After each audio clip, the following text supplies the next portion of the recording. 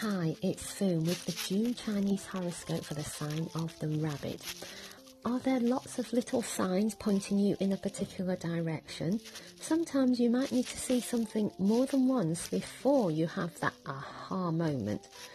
If things start falling into place and making sense, you can look back and join the dots and wonder why you didn't spot it all before.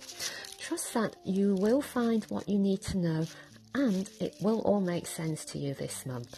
So have a great month, be open to enlightening moments, and come back again to get your monthly Chinese horoscope. Meanwhile, have you downloaded the free app from fengshuiapps.com? Have a great month!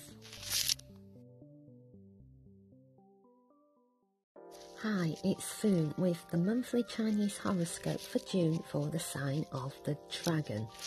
You want to go about things with speed and efficiency, yet sometimes things don't go quite according to plan. Maybe you need to be gentle with yourself and forgive yourself for not getting everything right first time. Sometimes shifting a little bit in your attitude towards yourself means you can soon pick up speed and gain ground. Trust that you will find your own way and that making mistakes is truly character forming. Have a great month ahead. By the way, have you downloaded the free app from fengshuiapps.com? Welcome back next month for more Chinese horoscopes.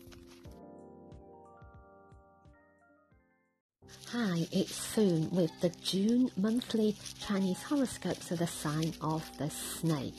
This month, watch out for those flirtatious moments.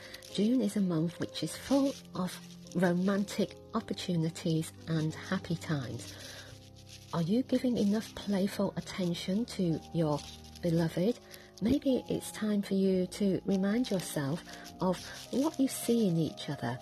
If you are an unattached snake, be open to catching the eye of new admirers. An attractive stranger could be within your peripheral vision, so keep on looking, keep having fun. Wishing you a wonderful June. By the way, have you downloaded your free Chinese Destiny Stars astrology app? Visit fengshuiapps.com to get all the links to download the app to your phone. I look forward to having you back next month.